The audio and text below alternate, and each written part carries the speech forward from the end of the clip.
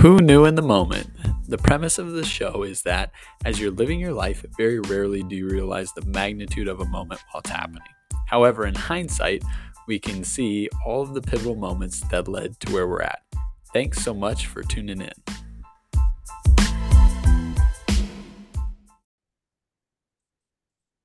Hello and welcome to another episode of Who Knew in the Moment, the podcast. I'm your host, Phil Friedrich, and today I am honored to be with Dr. Ian Smith. Dr. Ian is an author, a TV personality, a multifaceted business gentleman, and one of the things I'm most excited to highlight in his story today is how you can have multiple interests and see how they really come together and allow you to have great exposure and opportunities in your career. So, Dr. Ian, thanks so much for being on today. Hey, Phil, thanks for having me. I'm glad to talk to you.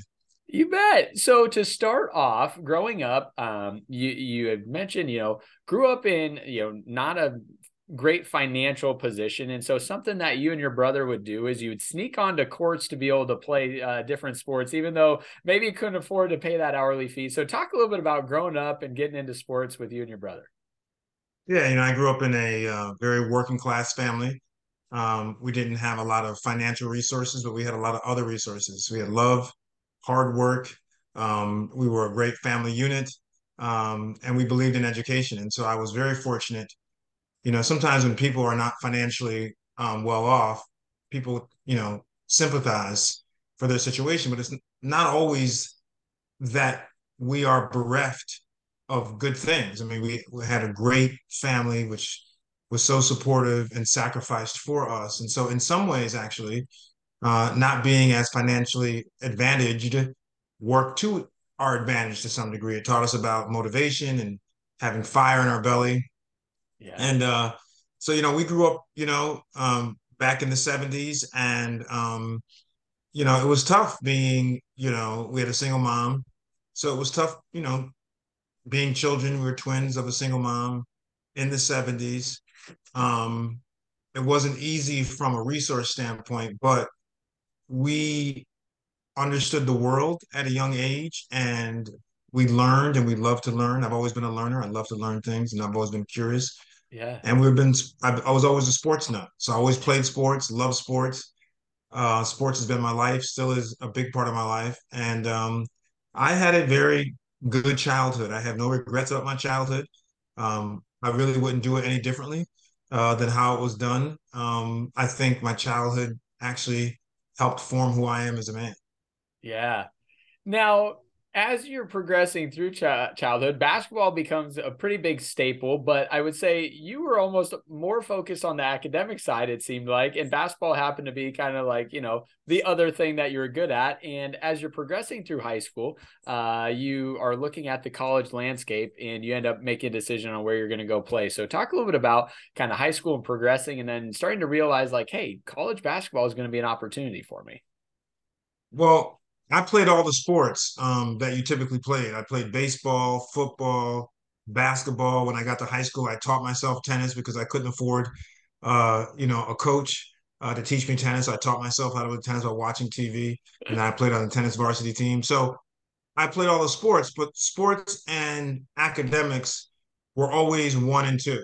Yeah. Academics were always first, and sports were a very close second. And I was a quintessential scholar athlete, Yeah. and I didn't compromise my academics for sports, but I also was very serious about sports. And I think the young generation um, could benefit from having a realignment of the relationship between sports and education.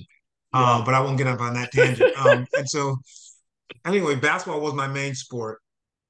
And so when I got to high school, I decided I had to play one sport. It was very difficult. I could have played another sport, but it was difficult to do that and be great at one sport and try to be a straight A student. So I Yeah. chose basketball, which worked out great. And I ended up getting recruited to go to Harvard and went to Harvard to play basketball. The crazy thing is that people think that, when I say I played basketball at Harvard, I think, well, you got a scholarship. I got recruited, but there's no scholarship at Ivy League schools. You have to pay like the student who's in the band. It doesn't matter. Yeah. Yeah. So it was tough, in the beginning financially. My mother, like I said, single mom. We took out loans like other kids, and she took out loans and worked several jobs to put us through. My twin brother went also. But it was a great experience and it was a great decision. And it was really what set me up in many respects for the rest of my life. And I'm very grateful to not just my mother, but to other people in the community who supported me. And there was a guy who was a veterinarian who took me under his wings, almost like my uncle, uh, who had gone to Harvard. And he really, helped mentor me. Yeah. And it was a great experience. Harvard was an awesome 4 years and continues, by the way, uh, to bear fruit in my life. Now, hearing that, there's always so many people that play a role in our life, but I think a relationship that's unique to you is having a twin brother, right? A lot of people have that older sibling they're competing with, but there's something about being the same age and being interested in the same things in competition. So, talk a little bit about, the competitive drive that drove both of you, and maybe even certain battles between the two of you. Well, I don't know any other way other than to be a twin. And we don't have siblings, other siblings, so it's just the two of us. So it's weird for me not to be a twin, actually. And I was telling his daughter how my brother and I are basically the same person cut in half, not just from a physical standpoint, but also from, how we look at life and how we behave, how we laugh, how we talk. We're very, very close. We're very, very similar. It was just the three of us growing up, so the conditions even made us Yeah. closer. And we talked several times a day. And it was great having. He was a built-in competitor. He was a built-in support system. Um, he was a built-in ride or die, partner in everything, whether good or bad. It was wonderful. I mean, it's a very unique and exhilarating experience to have someone who is right shoulder to shoulder with you. You're never alone. Um, we fought like cats and dogs, but we loved each other royally. And we made each other better because we challenged each other in everything from sports to books, girls, it didn't matter. We were constantly challenging each other and not in a negative way, but in a way that it improved, we improved each other. Yeah. Um, and so I think that having a twin brother has been really, really instrumental into what I've achieved. And, I love being a twin. If I came back, I'd want to be a twin again. I don't want to be just a regular sibling. It's a different feeling. I love it. Now, of course, or across the course of your life, at some point, you read this book, The Firm, and it plants a seed in your head that someday you might want to write a little bit of a mystery type of a novel. So, talk a little bit about getting to read that book and what it did to open your eyes to what's next. So my maternal aunt, who did not graduate from high school, is was and still is a voracious reader. She loves reading. Yeah. And I've always liked reading too, even as a little boy. But as I got older, I could obviously start reading more adult books. And my aunt and I, while we were very close, we really bonded over our love for fiction and books. And so she would tell me the book she was reading, and I would read. We almost had like a little private book club, the two of us. And we had a little discount store in my hometown that sold really cheap books. And so we'd go there and pick up a couple of books and we'd read it together and compare notes. And so she recommended that I get this book called The Firm by this guy named John Grisham. And this is before John Grisham was famous. This is before The Firm, was famous. It was really early and it was a little paperback book. And I'll never forget reading that book and I couldn't put it down. I mean, literally, I was driving. I come from a small little town. I was driving, and when I was at the stoplight, I'd try to take the book off my passenger seat and try to read a page or half a page. It was always with me. Yeah. When I finally finished that book, and I had gone through so many emotions, it was so cathartic for me. I was happy, I was sad, I was stressed, I was anxious. It was everything.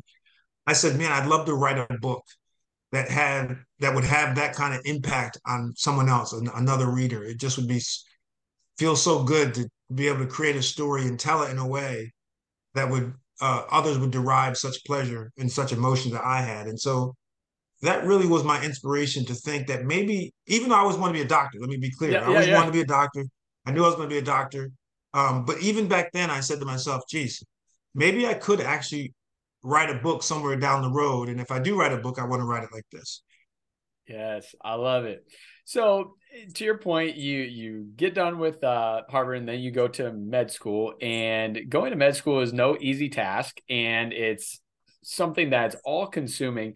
And my imagination would lead me to believe that, you know, your dedication and hard work to your schoolwork, but also to basketball, probably was a preparation for just the amount of time and, you know, energy that was going to go into this med school. Yeah, med school was a tough 4 years. I got to tell you. I mean, it's probably the hardest thing I've ever done in my life.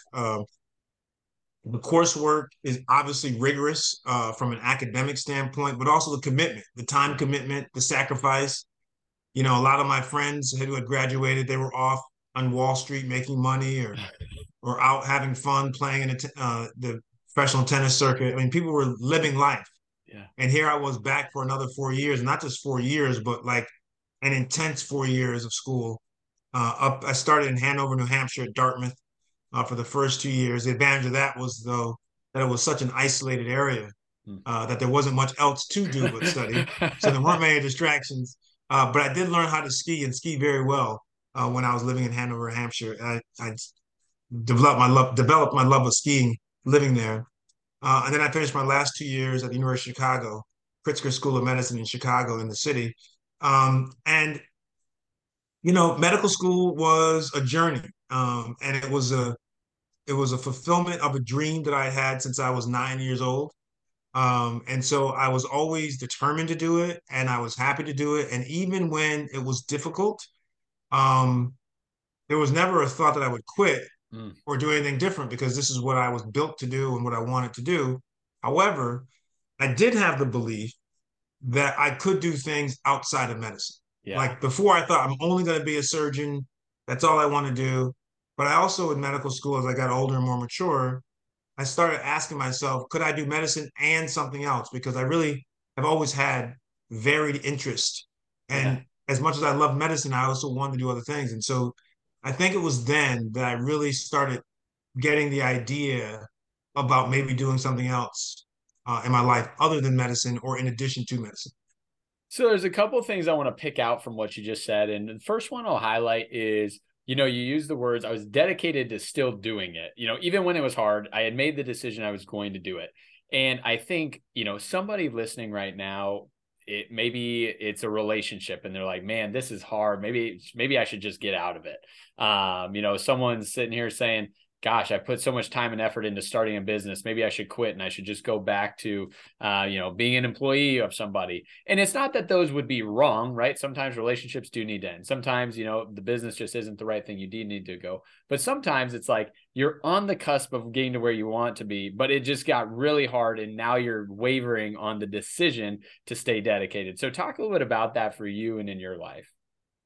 Well, I think that, you know, people have to have the mental understanding, and this is where I think sports become so helpful, Yeah. that regardless of how good you are or how prepared you are or how focused you are or how much you want it, that there's going to be challenges. Challenges Mm-hmm. are going to exist. And you have to be accepting of the challenges and you have to face the challenge and not shrink away from those challenges. And you have to be determined to complete them. Yeah. And I think for me, there weren't a lot of moments in med school where I was like, oh man, this is so hard. It wasn't that. But there were moments like when, for example, your friends are spending a weekend somewhere and there's no way you can get there because you don't have the money and or you know you got exams coming up and you got to really study.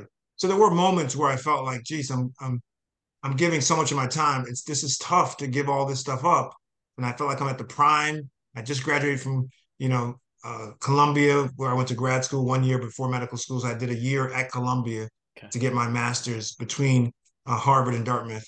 But I just felt like you know I'm going to do this, and you know sports teach you that in the fourth quarter, at the end of the game, that you have to have endurance to finish, and you got to finish strong.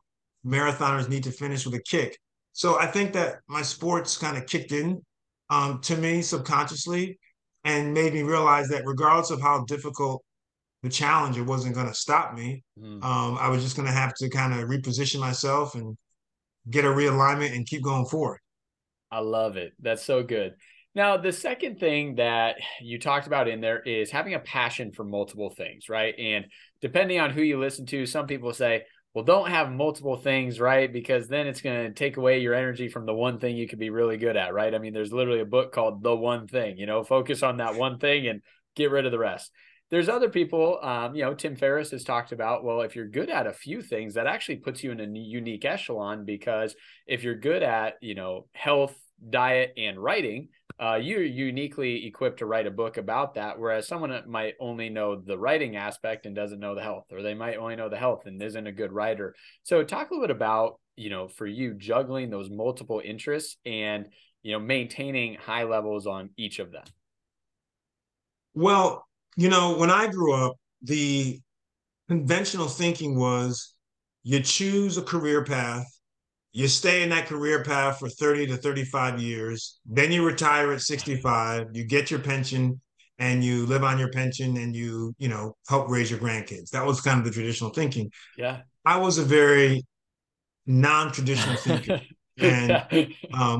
I did not believe that I could or should spend the vast majority of my life doing one thing. It just seemed very boring to me and very unfulfilling. Yep. For me, I liked lots of different things. And so I just made a decision that I was going to try all these different things. And, there are a lot of flavors in life, and I want to try as many as I can. And so I just consciously made that decision that despite the fact that others may think it was crazy or that it couldn't be done, I could care less. And I've never really cared about what other people thought. I really care about what I think, and I set my own goals and my own standards. And so, I had several things that I like to do. And as I got further into my medical career, because there was a point in the medical career, there's nothing else you can do. It's so time consuming and you're so tired that you can do that and nothing else. But as I progressed through my medical journey, I realized that I could start pursuing some of these other interests. Mm. TV was one of them. That came first. And then a couple of years later, I then pursued my interest in writing. Both things that I wanted to do starting at different points in my life. Before I developed an interest at different points in my earlier life, but I wanted to do both of them. And I didn't really feel as though that the three things were mutually exclusive: medicine, TV, and writing. Yeah. Others regarded them as mutually exclusive. I thought they could be very inclusive. In fact, I felt they could feed off of each other, which is what I did. And I've had an extremely rewarding career that I'm very grateful for, that I never would have thought that I was going to have if you had asked me at 10, even 16 or 18. I didn't see myself doing what I'm doing now. I should be in an operating room 3 days a week and in clinic twice a week, but this is my life. And the advice I give young people is, you got to have an open mind. As much as I was advantaged to know what I wanted to do, sometimes that can be a disadvantage because you have blinders on and you don't see some of the other things that you'd be interested in. Luckily, I had a moment where I took those blinders off, which is very difficult to do that, by the way, but I took those blinders off and said, what else can I do that would be fulfilling in my life? And that led me into TV and into writing. I love it. So on the TV side, I would love to hear kind of the intro in and, what the beginning days looked like. And I mean, you've been on so many different shows. I mean, The Views, VH1 Celebrity Fit Club, right? I mean, a bunch of big name things, but just talk a little bit about kind of the entry into that, because it's tough to be in that world. And then it's tough to get on multiple avenues and ones that are as large as what you've been on. I first started with TV, not trying to do TV, and sometimes things happen that are not intended. But when I was a fourth year medical student and about to graduate, I decided to do an internship at the local news station because I've always loved the news. Yeah. And I said, well, before I leave med school, and become a full-fledged doctor and get crushed in the hospital, which I knew was going to happen as an intern, this is I've looked at it as my last chance to kind of do something crazy. Yeah. And so I decided to do an internship at the NBC affiliate in Chicago for about 6 to 8 months, and it was fantastic. I did the internship once again, not because I thought I was going to go into television. I did it because I'm a news junkie and I wanted to see how they put the news together. I was very Yeah. curious. And I've always been a very curious person. And I'm curious about almost everything.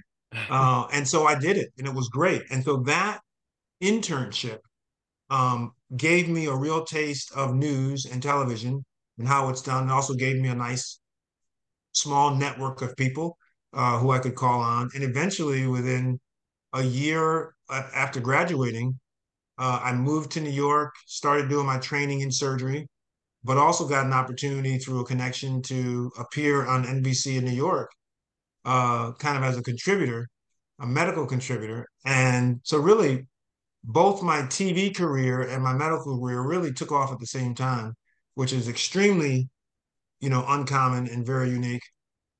And that's how I started with TV. And, kind of it's one of those things where, once you get into it, one thing leads to the next. I was in the news. Then I started doing that reality show, Celebrity Fit Club on VH1. Then I became a correspondent for different programs and a contributor like Rachel Ray, The View, Anderson Cooper, all these different shows. And then I started writing my column, my newspaper column for Time. I wrote a newspaper column for the Daily News, New York Daily News first. Then I got a column in Time magazine in the back of the book in the personal health section, personal times. And that's kind of how my career took off. Yeah. So, people hear this, right? And they're like, oh, well, that's great for him. And, he got lucky that these things end up playing out that way. But I think sometimes the thing we miss is the hard work, right? A lot of people could have had the opportunity to try and do something outside of just their medical practice, but it is so time consuming that the last thing most people want to do is expose themselves to another time obligation. So there's the sacrifice. So talk a little bit about just, being willing to make those sacrifices. And to this day, before we started recording, you just talked about, I got so many things that are going on, right? Well, that means that there's sacrifice in some area to be able to make sure all of those balls continue to be juggled in the air. So talk a little bit about that in your life. Listen, it's pretty simple. I mean, you have to work hard. I mean, you know, my my grandfather and others in my life would always say there's really no shortcut to success. Um, and if there is a shortcut to success and while you may get there, that success probably won't last very long. And I think that people have to understand not only is hard work essential, but hard work is something that you can embrace. Yeah. So instead of looking at hard work, I try to tell my kids this, work extra. Don't just meet the minimum. Mm. Go beyond, the minimum. Do the max plus. And that's how I live my life. I love hard work. I love it. I embrace it. I've learned as I gotten older how to have priorities and balance in my life for sure. But I like to work. I like to know that my efforts um, yielded results, and it allows me to enjoy those results that much more. And so I think people really kind of have to have a true understanding and then a true embracing of the process. You have to embrace the process. Whether it's losing weight, like I talk about a lot in my health books, and people trying to lose weight. I say to my people in my Facebook groups who I do challenges with, I say, guys, embrace the process. Yes. Even the difficult part of the process, you have to embrace it. The other part of it is that you have to work. And whether it's losing weight or getting a career in television or, gaining more muscle mass, you have to put in the work. And Yes. that's it. I love to do it. I've always done it. And it has rewarded me magnificently. So somebody listening right now is saying exactly what you were kind of conveying, and that is, yeah, but that's so far down the road. I mean, I've tried this before and it just hasn't worked. I haven't lost the weight. I haven't gained the weight. I haven't been able to change things. So falling in love with the process, I think, a common misconception is that delayed gratification, the gratification is the end goal. And I think there's a way to mentally train your brain to find the gratification in doing the small steps to get to the end goal, opposed to being like, oh, well, I will be excited when, or I will be gratified when I lose the 60 pounds. It's like, well, no, you should find gratification in the fact that today you showed up. Today you adjusted your diet ever so slightly to make progress. So maybe hint on that, or, talk a little bit about that for people. I think that that's part of the embracing the process is that even if you're doing something that's difficult, and even if you have a hard time seeing yourself getting beyond the challenge that is in front of you. If you try to enjoy what you're doing, if you try to truly buy in to the process, then it becomes much easier because you're not in this oppositional state whereby your mind is saying, I want this result, but what's in front of me is too difficult and I Mm. can't get over it and I can't do it.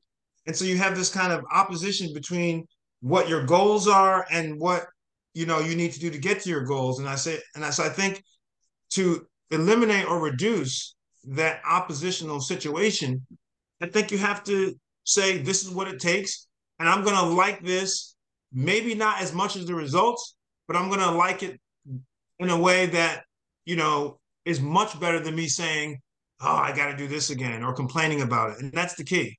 Um, if you're training for a marathon and you have to do those, there's a very specific way you have to train for a marathon, and you got to start, and do those 10-mile runs and 40 miles run. You got to look at it and not say, "Oh man, I got 10 miles run today. This is going to be a killer." Instead, you got to say, "Geez, I'm going to tackle these 10 miles. A mile 8, I'm going to do an 8-minute mile if I can." I mean, you got to have that kind of approach, I think. And I think that makes all the difference in the world. Love it. So after TV is taking off for you, also the writing side is something that you once again tucked away, and you want to pursue that. And you've written a bunch of books. Some of them are health related. You did get to write your mystery book that has a little bit of the Harvard tie into it. So talk a little bit about the early days of writing and then just the progression for you. When I was a grad student at Columbia, in between undergrad and medical school that year, I was in New York at Columbia. I decided I was going to actually now try to do my writing and get it done before I went to medical school. And I had actually been writing some in college, so I had some of the story, a lot of the story actually already kind of written. And I tried like had to get an agent. You had to get an agent, and you still do really. So you have to get a literary agent who will take you on as a client, and then they in turn will look at your work, help you edit your work, and get it in shape so then you can try to sell it. They can try to sell it to the publisher. And I tried probably over 100 agents, and I only got one. Wow. Right, and this lady who I got lived on the Upper East Side, a very matron. She's like a socialite. It was a very interesting combination. Me being this young black kid from a small town, her being this very upper crust, well-connected socialite in New York City. But the two of us, she picked me up and said, "Hey," she read my letter and said, "Hey, this sounds interesting." And so that really started me writing and believing I could do it because this literary agent who was well established believed in me. And that book was The Ancient Nine, which is now published, and is being developed to become a TV show. But it started with a lot of rejections, writing career, as many people's writing careers start. But I also was doing health. I was writing for Time Magazine and one time. So it's interesting. When I didn't have any name or any platform, I had a hard time getting an agent, but I got an agent. I had all those other agents who kind of had turned me down or just didn't answer my query. But then when I was writing a column for Time Magazine, a publisher came to me and said, "Hey, we love your column. You want to write some books?" So it was like, yeah, of course I want to write books. So it was just it was kind of sweet that I had tried so hard years before and I couldn't get to the publishers, and now the publishers were coming to me, Yeah. and it just kind of all came together. I love that. So, in regards to that, you're exactly right. It's a difficult industry to get into. And, fortunately, like you mentioned, you were able to do some other writing and publications that had good notoriety. But, even after you write a book, then you start realizing how few people get best-selling books, right? I mean, I think the average is like 180 books are sold, on a book. There's not a lot. So to get to best-selling stats is a whole new level. So just talk a little bit about that for you and the progression of your books and how they've been able to, really top charts.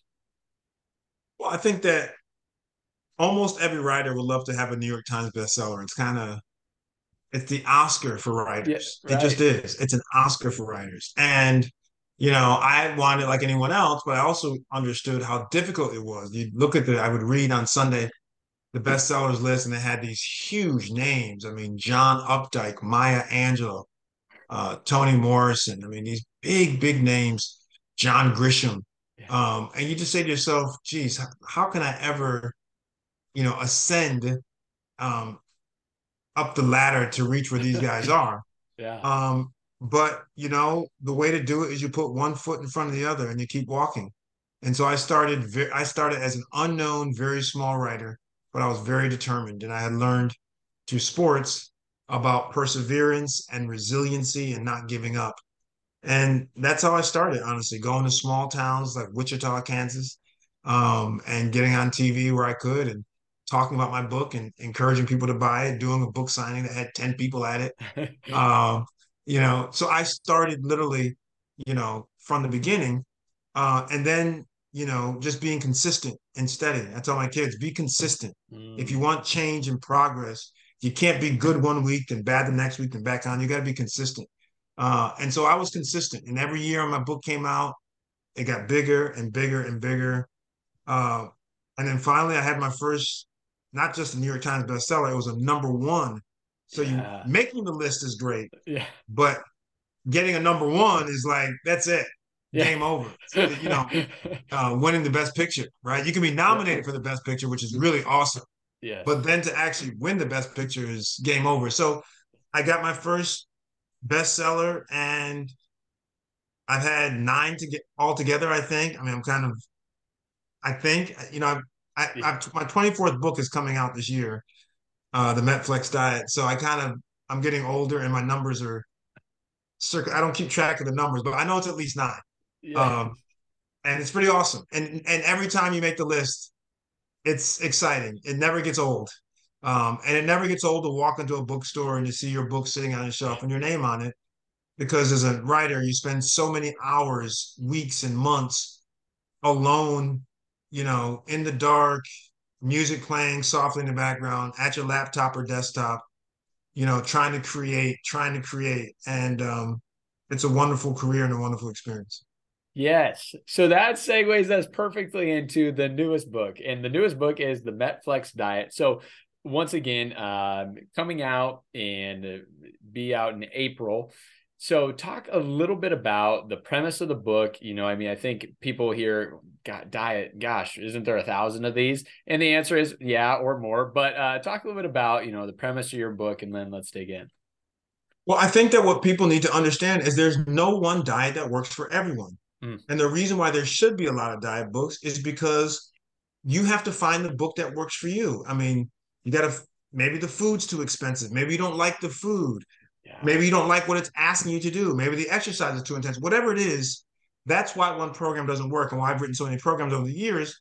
Some people will say, I love your shred book. That's my go-to. Someone else will say, I love Fat Smash. I mean, so people really find, the book that they love. The Metflex diet is very different than any other book I've written because it deals with a concept called metabolic flexibility. And Okay. what that is in a nutshell is it's the body's ability to be able to burn whichever fuel it sees at a given time. Mm, The two biggest fuels for the body are carbs and fats. And you want your body to be able to burn carbs if you're eating carbs and to burn fats if you're eating fats. Unfortunately, a lot of people are metabolically inflexible, which mm, means that they can't burn both of them efficiently. They may burn carbs well and not fats. They may burn fats well and not carbs. And so a lot of people struggle to lose weight, not because they're not eating well, not because they're not exercising well. And they say, I don't understand why I can't lose weight. Well, people don't realize they may be metabolically inflexible. mm. And so the MetFlex diet is a 6-week program that teaches people how to improve their metabolic flexibility. And this is the last thing I'll say before you ask your next question, which is think of it like this. A hybrid car has both a battery and gas. Mm. When the battery wears down, then the gas kicks in and the car can still keep going. A gasoline only powered car only has gas. Yeah. And so when the gas tank is empty, The car stops and you got to refill with gas. The hybrid car is metabolically flexible. It Mm. can go from this fuel, battery, to the other fuel, gas. The gas powered car is metabolically inflexible because all it can use is gas. I love that analogy. That's perfect. So I hear you say, it's going to teach people to be more flexible. Dr. Ian, how do I figure out if I am flexible already or not? What type of tests or what type of body results or diets am I looking at to try and navigate this process? That's a great question. Unfortunately, there is no real test like a blood test or a breathing test that will say you are metabolically inflexible and this is your percentage of flexibility. Unfortunately, it's not there. Hopefully, one day we'll develop. But research has shown that most people are metabolically inflexible and that they can improve their metabolic flexibility. And by the way, three major ways: exercise, intermittent fasting, and something called cyclical ketosis, which is basically keto, but you cycle in and out of it. You don't stay on it for a long period of time. You spend about 5 days a week in it, and then 2 days you load carbs, and you keep alternating it. So that's called cyclical ketosis. But those are the three of the ways people can improve their metabolic flexibility. Now, as I hear you say that, there's power in doing something that shocks the system because we as humans, we like to get into our routines and our patterns. But unfortunately, if my body gets into a routine and a pattern, I can start, maybe coasting, which seems like it would be an okay thing, but maybe things aren't operating or performing as efficiently as they could if I gave them a little shock and they had to remember how to do things. So talk a little bit about why that cyclical ketosis could be healthy or beneficial for somebody. We're trying to train the body to be able to do well when it ingests and sees carbs and to do well when it ingests and sees fat. So the body needs to be trained to be able to recognize both of those macronutrients and to be able to process them and process them well. And so the the body grows in many ways by being challenged. Yeah. Muscles grow by being challenged. The only reason why you grow a muscle is because you've worked out with weights or a resistance band. You've broken the muscle down. You've injured the muscle, and you've created micro injuries, small injuries. Not for you to say, "Oh, it hurts," but your muscles are micro injured. And then in the repair process, after the workout, your muscles start repairing, and when they repair, they grow back bigger. That's the process of hypertrophy. They enlarge.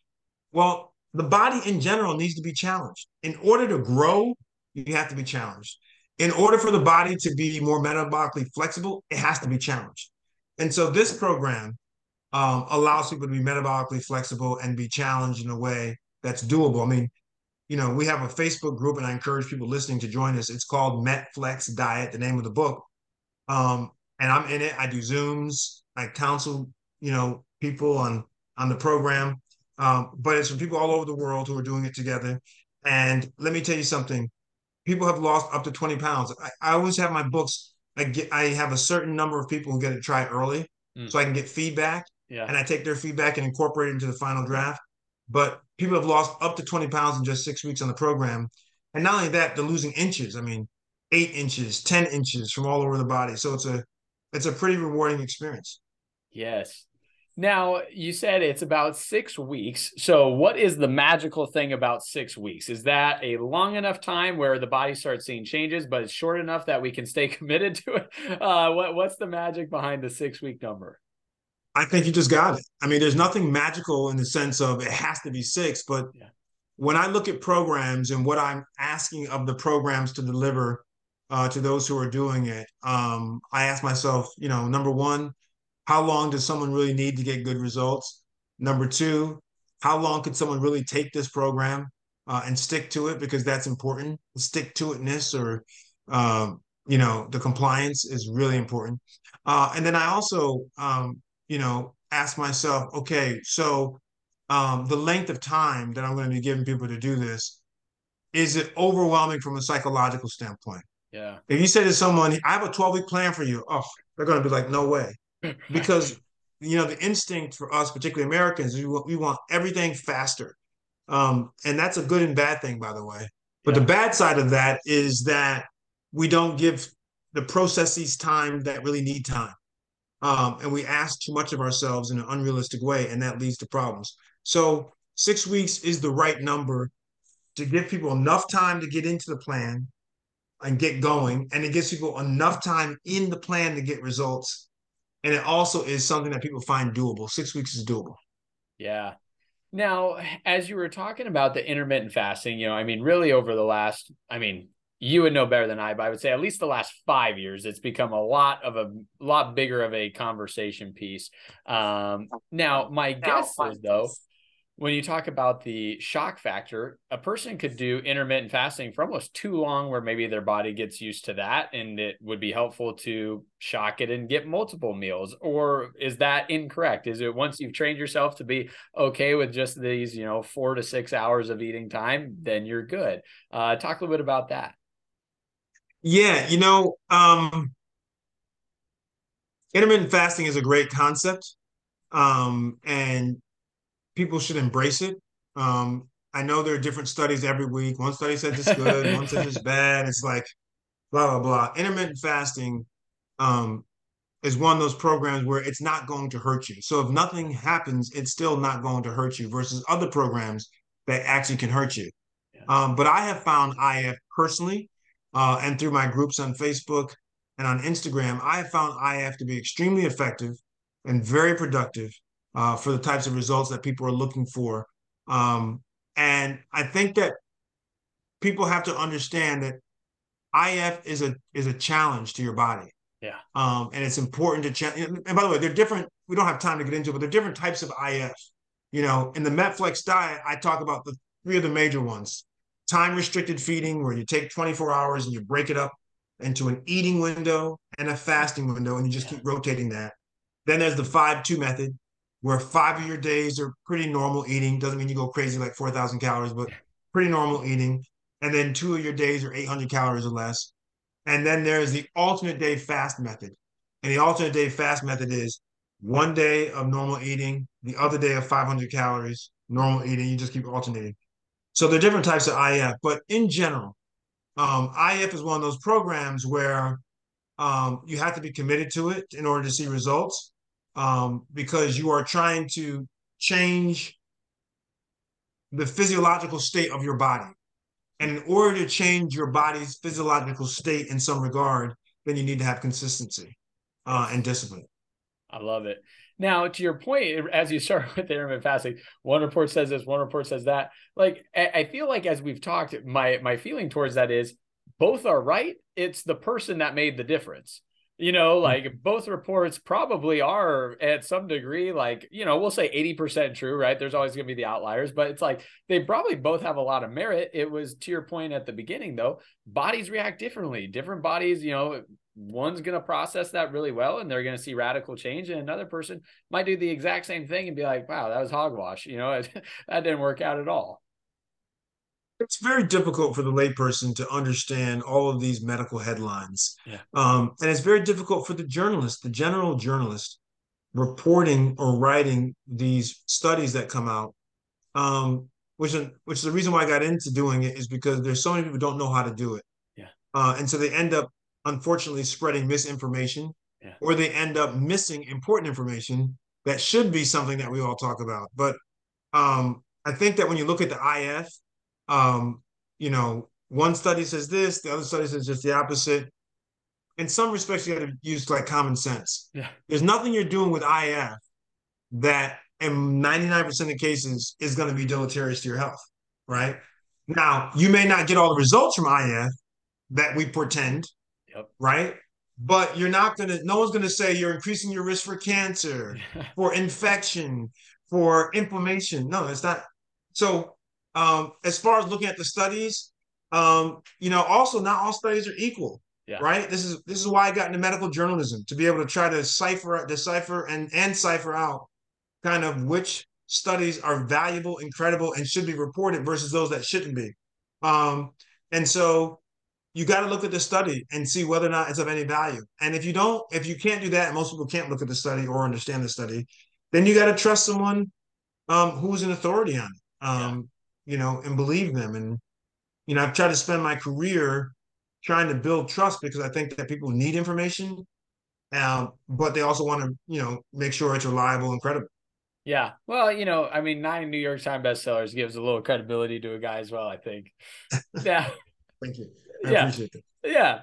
Now, to round out our time, and by the way, this book will be able to be found, I would imagine, everywhere that books can be found, correct? Online, in person, wherever you're trying to get something.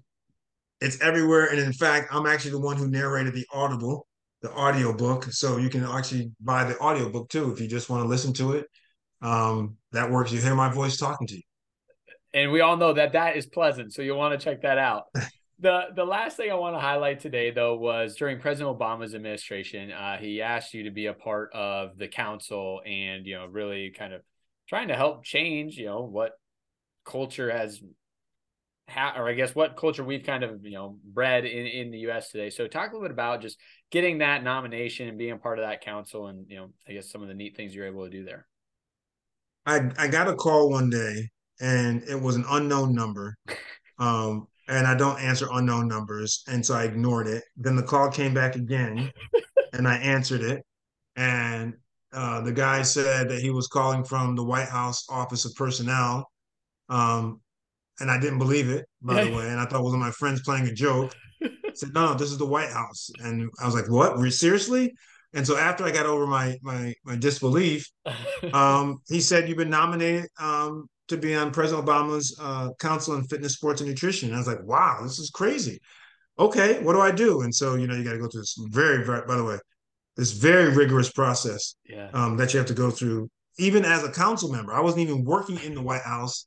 I had no legislative or governmental duties other than to be a counselor. But anyway, it was a very lengthy process. But so it was crazy and fun to get the nomination, and then the work was great. I mean, I got a chance to sit next to and talk to and brain trust with some of the biggest names in sports. Some I had admired, like Billie Jean King, since I was a kid.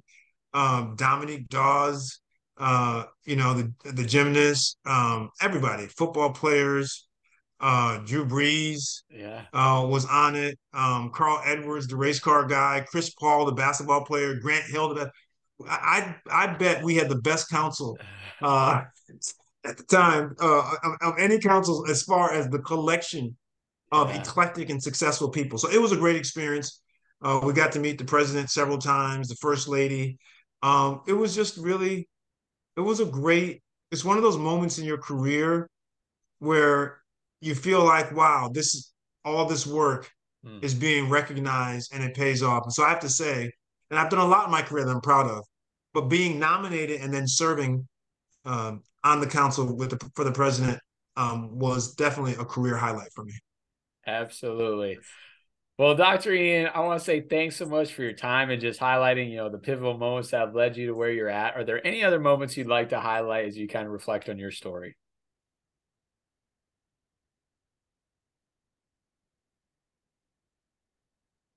My brother and I were so intense on being successful since we came from very little financially, and we Yeah. just wanted to be successful to help our family out, to help ourselves out, and then to help our future generations.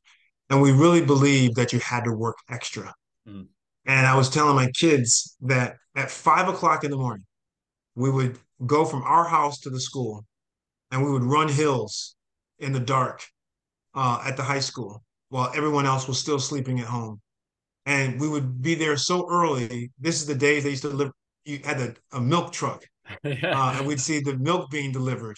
And we'd be out there, huffing and puffing, running up hills, downhill, up and down, up and down, up and down. Then we'd finish, jump in the car, the little beat up car we had, would drive back home, would change, and then go to school, and join the rest of our classmates, the rest of the school. But we always felt like that extra work made a difference.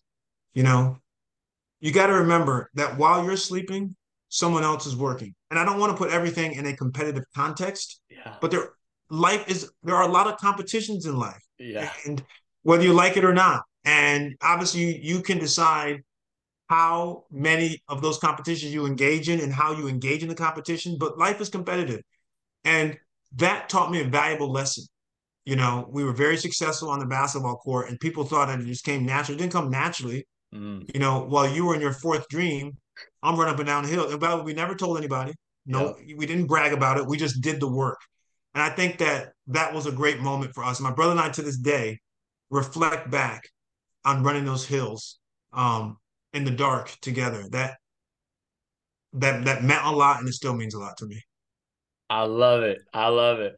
Well, brother, thank you again for everything. Guys, go check out the new Metflex diet book. And Dr. Ian, the only promise you gotta make me is when the next book comes around, we'll do this again and we'll get to highlight that book and continue to pump that out there.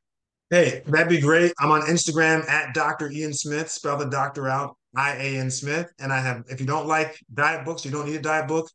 I have 4 novels that are out. The fifth one comes out in May, and they're a lot of fun. So you can go to my website, driansmith.com, spell the doctor out, and check out some of my novels if you love reading fiction. My man. Appreciate it, brother. All right, man. Take care.